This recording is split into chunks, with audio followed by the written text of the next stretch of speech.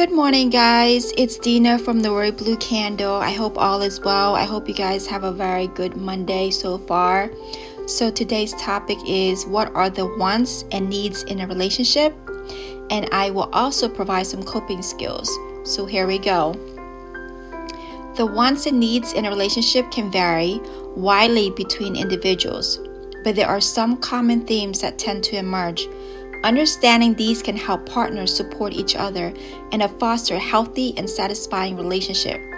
The coping skills, on the other hand, are strategies that individuals can use to deal with relationship challenges and maintain their emotional well-being. So here are the breakdown for both. Common wants and needs in a relationship. One is communication. The need is to have a clear, honest, and open communication is fundamental. Partners need to feel they can express their thoughts, feelings, and desire without fear of judgment. The want, many also want a partner who is an attentive listener and who can engage in a meaningful conversation. 2, trust and security. The need, trust is the foundation of any strong relationship. This encompasses the fidelity, the reliability, and emotional stability. And the want is beyond basic trust. Individuals often want a sense of security that their partner will be there through thick and thin. Respect. We need respect. Mutual respect for each other's boundaries, bodies, opinions, and dreams is crucial. The want is people also often want their partner to admire them and acknowledge their achievement and effort.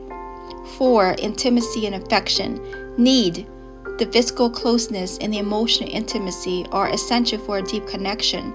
The want, many desire spontaneous displays of affection, sexual satisfaction, and the feeling of being desired by their partner.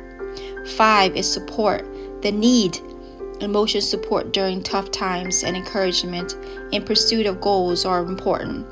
The want, partners may also want to feel their significant other is their biggest cheerleader, offering motivation and even constructive criticism when needed. 6, independence. Need, while closeness is necessary, so is maintaining individuality and having personal space. The want, many want a balance where both partners can pursue their own interests and hobbies without feeling guilty or neglect. So there you have it, the wants and needs in a relationship. So which one are you? Next, we're going to talk about coping skills for relationship challenges. 1 is the effective communication. Practice active listening, where you truly pay attention to what your partner is saying and reflect back to ensure understanding. Use the I statement to express your feelings without blaming your partner. 2, conflict resolution. Approach conflict with the intent to resolve them, not to win them. Seek compromise and understand your partner's perspective. Take time out if emotion runs too high, ensuring to revisit issue when both are calmer. Self-care. Maintain your physical and emotional well-being through exercise, hobbies, spending time with friends and family outside the relationship. Practice mindfulness or relaxation techniques to manage stress and emotion effectively. Boundaries. Setting that boundaries. Clearly communicate your boundaries and respect your partner's limit.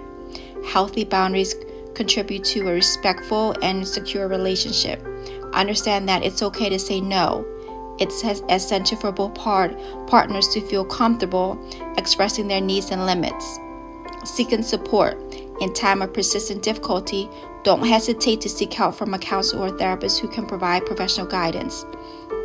Support groups or workshops for couples can also offer valuable insight and strategies. So developing these coping skills can significantly contribute to the health and longevity of a relationship, helping partners navigate challenges while strengthening their bond. So I hope this helped. Thank you so much for tuning in. God bless and take care.